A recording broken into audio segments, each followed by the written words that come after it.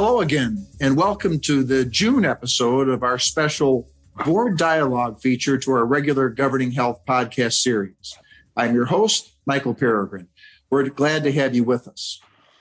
Well, it's summer, and healthcare directors are filled with promise, optimism, and expectation.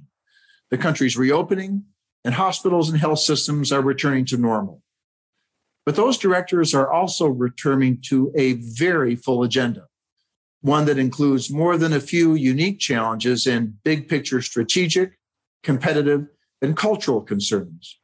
And with those concerns come more than a little bit of frustration. What's just happened? How did we get through it?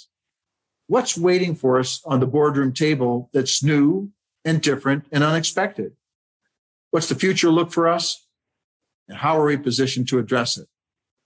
And that's why we have these special dialogue features with Ken Kaufman to provide our clients with the perspective of the industry's top expert on healthcare strategy on these and other issues. For more than 40 years, Ken Kaufman has been one of the leading thinkers on healthcare strategy and finance. He's the chair of Kaufman Hall, a management consulting firm that he founded in 1985. Ken, we're just always glad to have this special exclusive chance to talk with you. And this month, there's just so much to discuss. I mean, it really was tough to come up with all these questions and pick and choose. So I want to get your take on what we thought were some of the more intriguing issues to board members. And one was something that you talked about in your excellent Kaufman Hall blog. That's an article in the Times that talked about the mood of the country as languishing. Not the malaise thing of Jimmy Carter, but languishing. Would you talk about that a little bit, what it means, and if you think that's true for healthcare organizations? Absolutely, Michael, and thanks again for the invitation. It's always so good to be here. I look forward to these very much. As do I. So that New York Times article really, it hit a nerve for sure, because if you look, it's just been getting quoted and recited, and it's one of those things that people read and say, wow, I never thought about that, but now that I think about it, it's accurate.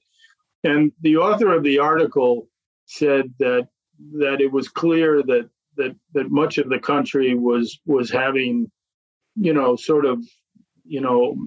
health issues of a sort, but it wasn't really depression. The author said you had to find sort of another word as to what was impacting our society as a whole. He called it languishing.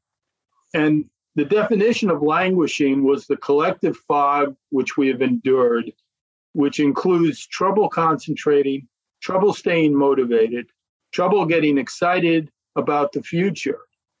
And he further pointed out that languishing isn't burnout and it's not depression. Instead, it's sort of a sense of stagnation, a sense of just getting by. And after I read that article, I said, wow, it's interesting. Individuals languish, but not only do individuals languish, but organizations languish too. And it seemed to me that as I assessed many of the healthcare organizations that I talk to and work with, and all that they've been through over the last 16 months, and I know the word unprecedented has become incredibly trite, but they've been through every unprecedented pandemic issue you can possibly list or possibly have expected. And as a result of that, it seems that many of those organizations, both from their management perspective, their board, and as an organization as a whole, are languishing. And so the organizations are not depressed from a mental health point of view, but there is a sense of stagnation. There is a sense of not moving forward anymore, and a sense of that you're doing well if you can just get by. And obviously that's a pretty significant issue, because as we come out of the pandemic, which I think we have a fair chance of doing now, it'll be very hard to be a competitive healthcare organization in America if you are languishing and if your best strategic effort is just getting by. So when I thought about that, I said, well, in order to shed languish and get back to, feeling good about yourself as a provider in your community or in a larger geographic area, there's probably a few tactics that you need to employ in order to get back to feeling yourself as an organization. And I came up with three. So the first was that organizations had to immediately recalibrate their strategic plan.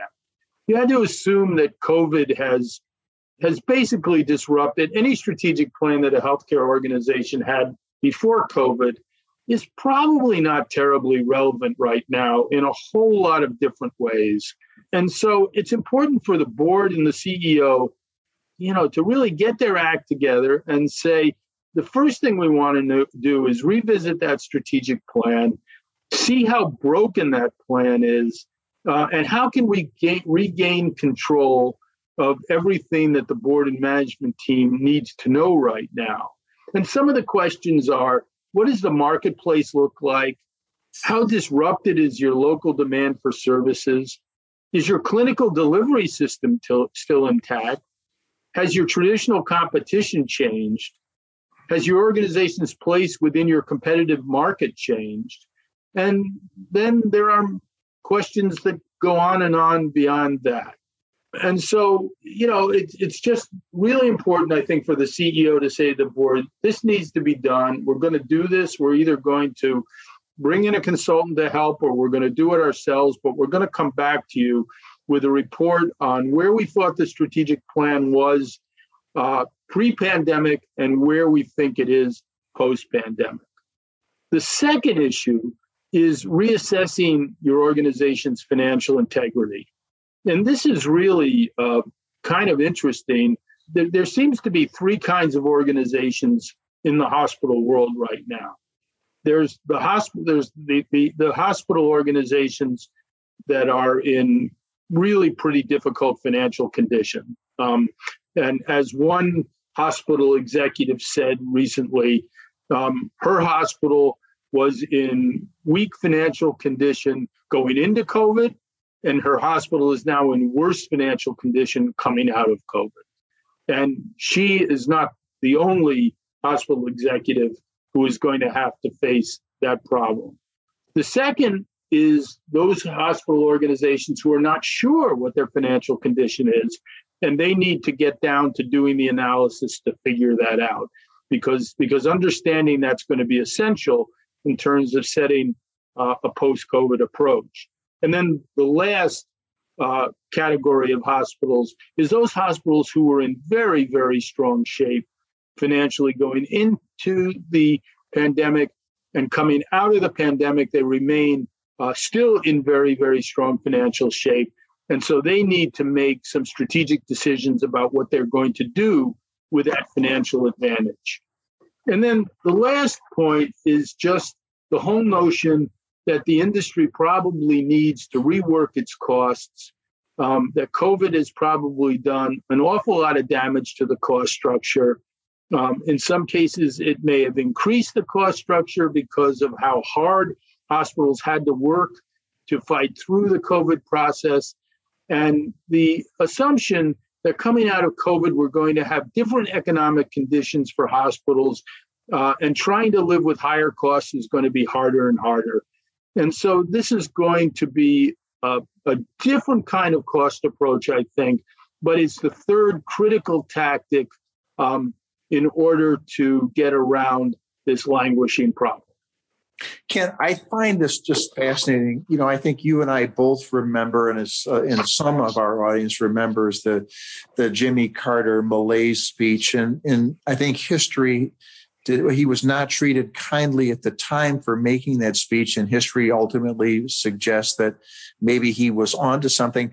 I always thought that as more of a quit your bitching and moaning and get moving message to the country. But you're suggesting languishing as something else, which is just the kind of inertia and exhaustion and non-movement, which seems to me could be just catastrophic to a board and to an organization. Who sends that message? Yeah, I think Carter got in trouble because he came across as disciplining the country. And I think the way that got interpreted was, and the reason that it really wound up costing him the 1980 election was that he was disciplining the country, and commentators immediately said, you have no right to do this because the problem is of your own making. Yeah. So you're blaming the American public for something that you're responsible for, not the American public. So we are in discussing this, we are not talking about that. We are not disciplining the American hospital over this issue. I think the point that was made is that languishing is a natural reaction to what we've been through over the last 16 months. That to feel up and ready to go is not to be expected given the difficulties of the pandemic, and given that the hospital industry had the worst of the pandemic. They got hit economically. They had to try to find PPE. Then they had to try to treat all these patients. And then they had to put up with the federal and state government not really supporting them in an appropriate way. Then they had to put up with governors, not ordering lockdowns and not ordering masks. So more people got sick. And when more people got sick, those people didn't go to the state house to see the governor. They came to the hospitals to be taken care of. And then the vaccination process came, and hospitals had to figure out the vaccination because a lot of states and localities couldn't figure it out to start with. And all of that is just going to beat down on the organization, beat down on the board, beat down on the management team, and you have every right to languish. But at a certain point, as you said, that languishing, if you can't get by it, is going to become a competitive disadvantage. And so that, I think the boards and CEOs, they really need to have a very healthy and candid conversation right now. Hopefully many of the hospitals out there, the boards and CEOs have the ability to have really honest and candid conversations that are not business conversations. They go beyond business conversations. And that will get the message across as to how each and every hospital and health system now decides to move forward as opposed to treading water in place. Before we leave this fascinating issue, how do you recommend that the languishing question gets presented? Is it the board chair's responsibility? Should it be the CEO? Should it be them together, or does it matter who raises it as long as it is raised? Certainly not. I don't think it matters who raises it, and probably the culture of different organizations would suggest different individuals. I think it is the CEO's responsibility, but there's nothing wrong with the board chair or some other important member of the board raising it. To have that conversation, saying, I don't think we're at the same aggressive level that we were pre-pandemic that we are now post-pandemic. And maybe we ought to have, a serious conversation about how to get the organization moving and what the tactics and steps are in order to do that. Well, picking up on that last point, tactics and trends and being aggressive again. You and I were talking about 3 weeks ago in Washington. There was a whole week of congressional hearings set aside for conversations regarding competition. And while some of it related to the tech industry, there were lots of discussions for major healthcare officials on the whole question of competition and antitrust in major industries like healthcare.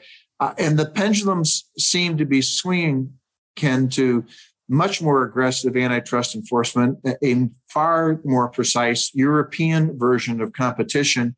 And now we see states like New York looking at their own state antitrust statutes. What is the threat from your perspective on the industry of more aggressive, even a more aggressive approach to competition generally, not just in the M&A activity, but what we seem to be perceiving out of Washington right now? Yeah, this is a serious matter. This is a serious matter, and this has been building for years through Democratic and Republican administrations alike. And now it has a whole other different political focus, which is not hopeful for the hospital portion of the industry. Basically, we went through these congressional hearings, that were at the urging of Senator Klobuchar from Minnesota and Congresswoman Porter from California. And the argument was for much stronger FT enforcement of hospital consolidation. The old boogeyman was put out there that hospital consolidation just leads to higher prices and that the public is not well served by this. But there was also this, sort of assessment that the public is in generally not served by larger healthcare organizations of scale that have been building from normal economic processes over the last 10 to 15 years. It once again, and I know I'll sound like a broken record for people who have been listening to me about this, but it's really hard to figure out how a $300 billion organization is okay and doesn't threaten the public welfare, but a organization like that's $15 billion that provides hospital services is an entire threat, not only from a pricing and financial point of view, but from a philosophy point of view. The other accusation that was made, Michael, and this was made ahead of the hearings and then was made again in a Saturday morning article in the New York Times, was that CARES Act money was used by some major healthcare providers in order to consolidate and make additional acquisitions. And this was an accusation made without any factual support whatsoever. The only support that was made was the roundup of quotes from the usual economist suspects who tend to make and support those kinds of accusations in the media. But otherwise, there was no factual support for that accusation. And I'm here with you today to say that accusation was scurrilous. There's absolutely no evidence whatsoever that any major healthcare organization used CARES Act money in order to purchase other hospital organizations that needed partners because of the financial damage that had occurred to them. And in fact, any of the organizations that were in a position to do that going forward already had a balance sheet that was completely sufficient without the CARES Act money to carry out any acquisitions that they thought were appropriate for their company. So this is I mean, I just hear about this every day. I just had another discussion today with somebody who's very on top of things in Rhode Island, and we are seeing the FTC challenge almost any kind of consolidation, no matter what the possibility of public good might come out of some of these different transactions. Ken, what do you see? I mean, in terms of strategies that health systems can use to address this, not only obviously pushing back through the representatives in Washington, does there need to be a plan B for growth that does not include acquisitions? How do you see the near-term horizon in terms of continuing the necessary growth and scale if the M&A activity is going to be challenged at every turn? Well, so you're raising the organic growth question, of course, with acquisitions being the inorganic growth part, and then just normal growth being the organic part. And the problem is that you have certain areas of the country like Texas or Arizona or Nevada and Florida where organic growth is actually still possible. You have population increases, you have aging of the population, and there are many healthcare organizations that will grow simply because they have higher use rates and they have more population to apply those use rates to. But there are other parts of the country where healthcare on the provider side is completely a mature industry. There isn't going to be any particular organic growth now or any time in the future. And in that regard, the economic conditions sort of traditionally demand inorganic growth. And if the FTC is going to oppose every transaction in that regard, it's not really clear 5 or 10 years from now what kind of health system you're going to have in those locales around the country. Do you have to then reevaluate the weight that you apply to inorganic growth as part of your strategic plan? You said at the beginning of our conversation, you wisely counseled reevaluating the strategic plan in light of the last 18 months. Does that reevaluation include taking a second look at just simply the core feasibility of growth through merger and how long it would take, if at all, to accomplish that? Absolutely. I think for any organization, healthcare provider who considers themselves an important organization in America, that is an absolutely essential ongoing tactic of the board and the CEO, is understanding that set of relationships and understanding where that might go, what partnerships may be necessary, and how possible those partnerships might be. You have to be constantly getting, excellent outside advice. You have to be getting excellent antitrust legal advice at all times. And every organization should have legal trust counsel at this point. And it should be a legal trust counsel that they have a lot of confidence in. And then, you have to, what's become evident is you have to fight for this. And the cost of the fight is on the FTC. The FTC uses that as a tactic.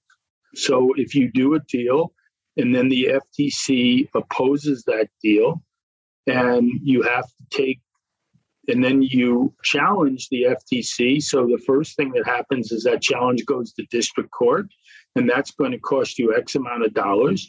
And if you fail in district court and you decided to go to appellate court, that's going to cost you Y amount of dollars. And as has been told to me by people who are very close to many hospitals around the country, that quite a few places are intimidated by this FTC process and intimidated by the expense of fighting back. But the failure to fight back will become a self-fulfilling prophecy and will damage the industry significantly.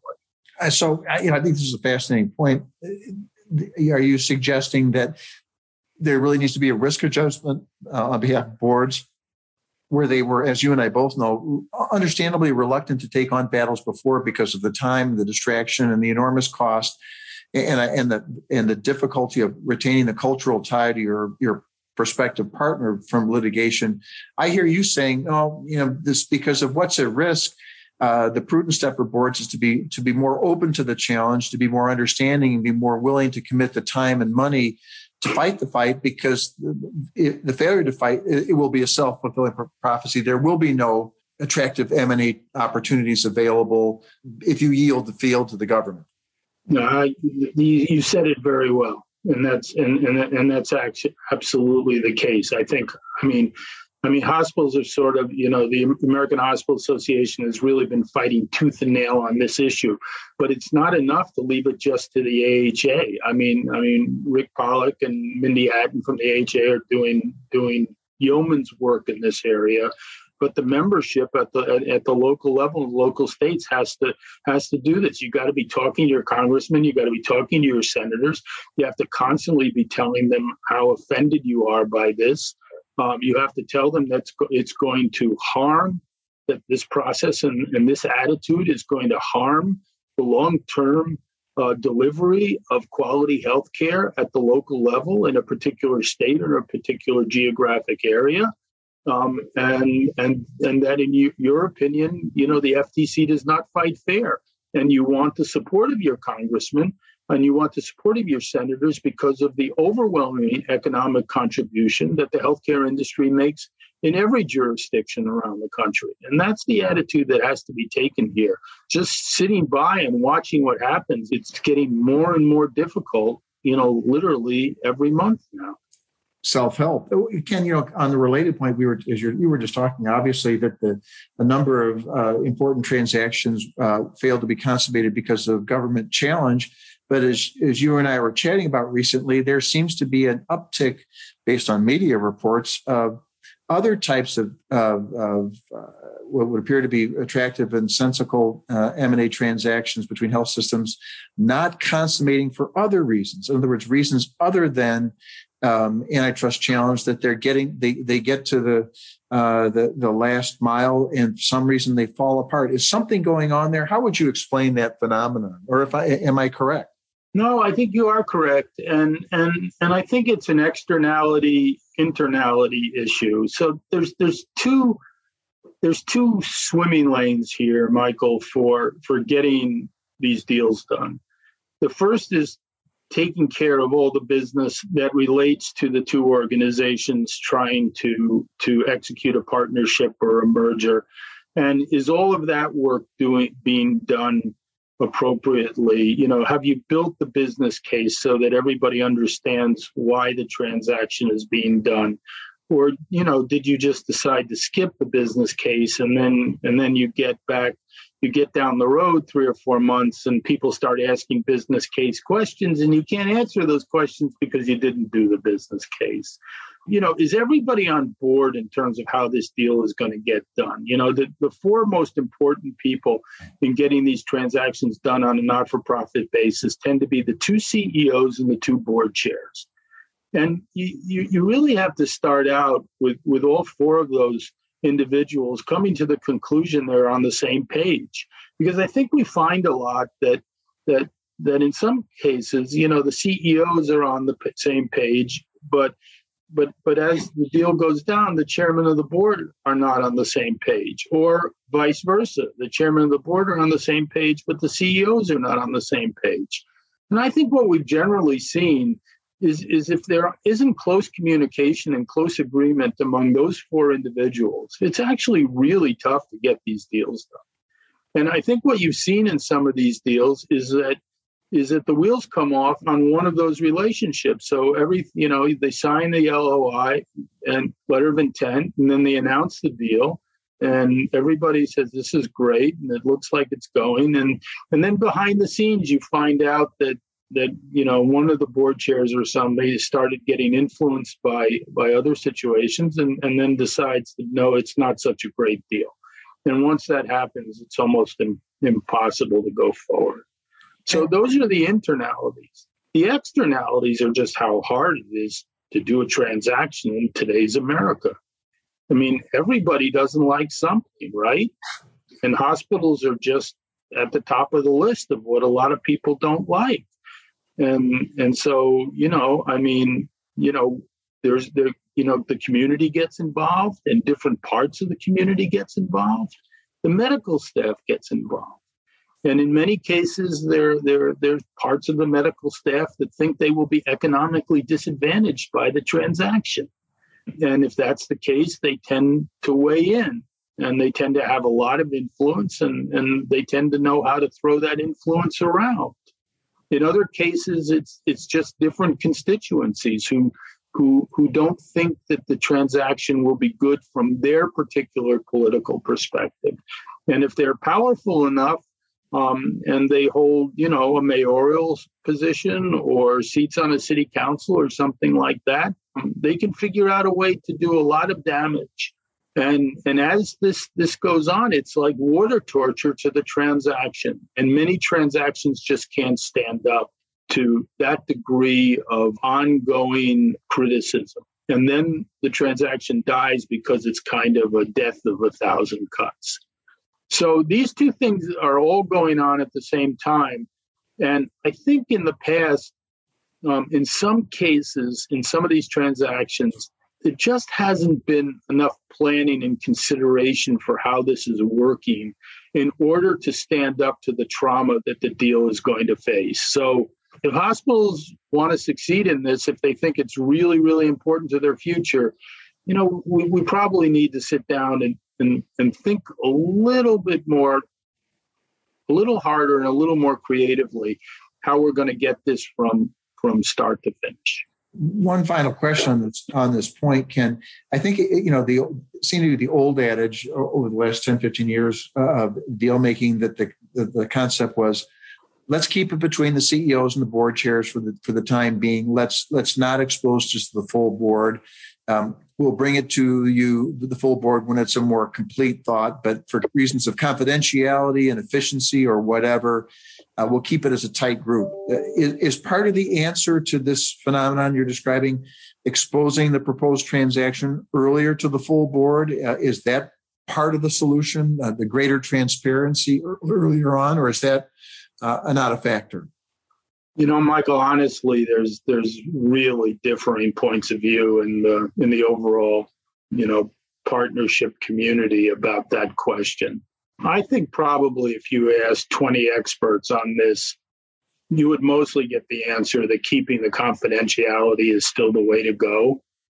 But, in some places it may be that confidentiality strategy doesn't work that great anymore because you've got so much work to do with these externalities that I was talking about, that if you don't go public and figure out how to work those externalities, you'll under no circumstances will you ever get the deal done. But there has been just a general framework, I think, over the last 30 to 40 years that you keep these deals under the covers as long as you possibly can. I know a number of people who are very important deal doers around the country who think that one of the problems that has occurred right now is that there's been a tendency to announce these deals to the public at the signature of the letter of intent. And I've had a number of important individuals suggest to me that that's a real mistake right now, and that the deal shouldn't be announced at the letter of intent. You should continue working through the definitive agreement and not make any announcements until you've actually signed the definitive agreement. So the technicalities of this are really important, and you're going to have the best luck if you think hard about this, as opposed to it's clear that just trying to check the boxes doesn't get the deal done anymore. Well, you mentioned 20 different people, 20 different perspectives. That prompts me to ask one more question, one more topic before we let you go today. Since we had our last board conversation with you, it seems that the concept of ESG has to be the most frequently used phrase in all of business and legal communication. Everybody's talking about it all the time, kind of like the 2021 version of cybersecurity when it was just drinking out of a water hose from this. But I understand that there's differing views in boardrooms as to whether ESG really applies to the nonprofit health system. What's your take? What are you seeing? Well, we're of the opinion, or maybe I should say I'm of the opinion, that ESG applies to any major organization that's providing any major business service in America. And that you can't, I don't see how you can get around it or make an excuse for it or walk away from it or whatever. I mean the issues of racial equity, the issues brought forward by the murder of George Floyd, the issues of changing climate conditions. There's no organization in the country of any importance that's going to skirt these things. You're going to be called to take them on. You're going to be called to task on these issues. You're going to be called to task from external community individuals, but you're going to be called to task from people inside your organization. Yes. I mean, you're going to hear from your employees. You're going to hear from your suppliers. Law firms and consulting firms already know that if you want to reverse it, that when clients call and say, we might be considering hiring your firm, but before we consider that, tell us what you're doing on diversity and equity issues. And if you're not doing enough for what we think you should be doing, then we have a policy that we won't use you. We'll use somebody else who's doing better on it. And so I don't see any reason why Hospitals of America shouldn't expect to hear that from all of their constituencies. And their constituents, of course, not only include community and their board and their employees, but also state and local governments and other political constituencies, other media. There's nobody who can escape this right now. Well, closing the circle on today's conversation, going back to your languishing point, are not-for-profit health systems languishing on the question of ESG? Are they behind on this issue? And if so, what do they have to do to get ahead? I don't think they're behind. I think they're in about the same place that everybody else is. And I think it's a one-off question. I mean, I think you could certainly, call up, 50 healthcare organizations that you know very well and ask them, some very important diversity questions. And in some cases, you would say, wow, those people they're taking this completely seriously and they're doing a really good job and they should be proud of what you're doing. And on the other hand, you could get answers that would say, well, that seemed like a little whitewashing to me. And I don't think that probably is going to be sufficient for what they're doing. So different organizations are in different places. It depends where they started from. And it depends how seriously the board and senior management are taking the whole social change and social justice issue in America. It seems to me that even though we both know that health systems have a long agenda this summer as their boards come back for their first in-person meeting, you've just added 4 additional issues that need to be on that agenda. The question of languishing, the question of the government involvement in competition, the phenomena about why deals aren't closing, and the importance of addressing these social purposes issues. Those have to be really, Ken, don't they, at the top of the agenda? They can't wait until the autumn or December meetings. Boards have to be addressing those right now this summer. Yeah, I mean, this is just part of the revised agenda. You and I, we talk a lot in getting ready for these podcasts, and just in general, we talk a lot. And, Michael, you and I have talked about this endlessly in many of the conversations that we have, both getting ready for the podcast and just in general talking about boards in the industry. And the agenda has never been fuller for not-for-profit healthcare boards. The agenda is it's large and it's complicated, and it requires a level of conversation that I think both you and I would agree doesn't always happen in all boardrooms. I mean, some hospitals like a formality in their process that doesn't really seem sufficient or appropriate for the kinds of issues that we're facing right now. I mean, how do you have a formal conversation about what kind of position and how aggressive you're going to be on social justice? It just doesn't render itself to the normal, okay, now we're on agenda item number 3, social justice.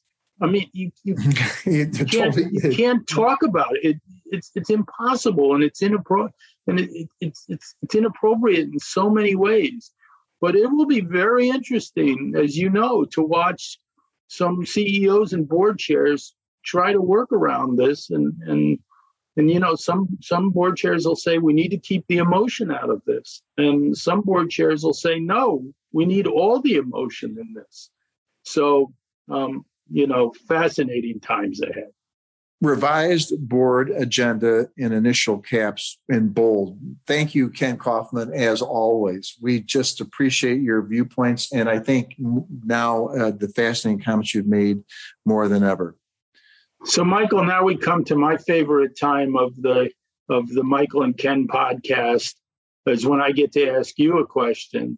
And my question today is that you referenced the word frustration in your opening remarks. What are the issues that you see that are frustrating boards as opposed to challenging them? Because there is a very significant psychological difference between the word frustrating and the word challenging. Well, and I think it's a perfect follow-on question, Ken, to your conversation. And I'll go back and quote Tom Hanks, who said in, I think, one of his movies that ultimately it's all about the Godfather. And by that, I mean that there was the famous lament of Michael Corleone, where he was distraught about being able to make his move to legitimate business. Every time I try to get out, they always pull me back in. And the sense that I'm seeing is that boards that are earnestly trying to move forward and put the last 18 months behind them and initiate growth initiatives that they planned for so long are finding that path forward is strewn with boulders and potholes and lingering concerns about public health relating to the after effects of coronavirus, the workforce safety issues about coming back to work and now gun violence in the workplace, additional new fiduciary responsibilities. You were mentioning ESG. Now the NACD has come in and said you've got a responsibility to manage climate risk. The whole job participation issue, and then the one that's looming out there, and that's the issue of inflation. And they see all this arising or kind of hanging over or coming out of the pandemic environment, and they're saying, all we want to do is move the institution forward. And every time we try to do so, this pandemic stuff just kind of pulls us back in. And I think directors feel that frustration as just as much as executives. And like you were saying, Ken, on addressing the languishing issue up front, directors, I think, can play a real role in arm around the shoulder with executives. We feel your pain. We get it. We understand it. Let us be your partner in working through solutions so we can clear some of the potholes, clear some of the boulders, and clear that path towards business resiliency. But I do sense, I don't know about you, I do sense frustrations like this stuff never goes away, does it? So, Ken, we thank you so much for your input. We thank our loyal listeners for their continuing to join us for these wonderful board dialogues with Ken, and we will see you again in July. Ken, thanks again so much. Thank you, Michael. As he always does, Ken Kaufman has provided us with an exceptional perspective on emerging governance challenges facing hospital and health system boards. Ken's thoughts on the risks of languishing, as he calls it, in the near-term window of business resiliency are especially noteworthy, as are his thoughts on more aggressive government antitrust enforcement, merger negotiation strategy, and corporate social responsibility. We're always very grateful for the chance to visit with him. Thanks so much for joining us for today's episode of Board Dialogue with Ken Kaufman. Be sure to subscribe to the full complimentary podcast series. You can find us on iTunes, SoundCloud, and YouTube, as well as through the McDermott website. There you'll be able to stay up to date with all our future episodes and re-listen to the old ones. For even more podcasts on healthcare, law, and business from McDermott, subscribe to the McDermott Health Podcast on Apple Podcasts, Spotify, Google, Amazon, and wherever else you listen to your podcasts. Like, subscribe, and leave us a review so that we can continue bringing you the insider insights on business and legal developments that impact the business of healthcare. Until then, this is your host, Michael Peregrine, saying thanks for listening. This material is for general information purposes only and should not be construed as legal advice or any other advice on any specific facts or circumstances. No one should act or refrain from acting based upon any information herein without seeking professional legal advice. McDermott, Will & Emery makes no warranties, representations, or claims of any kind concerning the content herein. McDermott and the contributing presenters or authors expressly disclaim all liability to any person in respect of consequences of anything done or not done in reliance upon the use of contents included herein. Copyright 2021 McDermott, Will & Emery. All rights reserved. Any use of these materials, including reproduction, modification, distribution, or republication, without the prior written consent of McDermott is strictly prohibited. This may be considered attorney advertising. Prior results do not guarantee a similar outcome.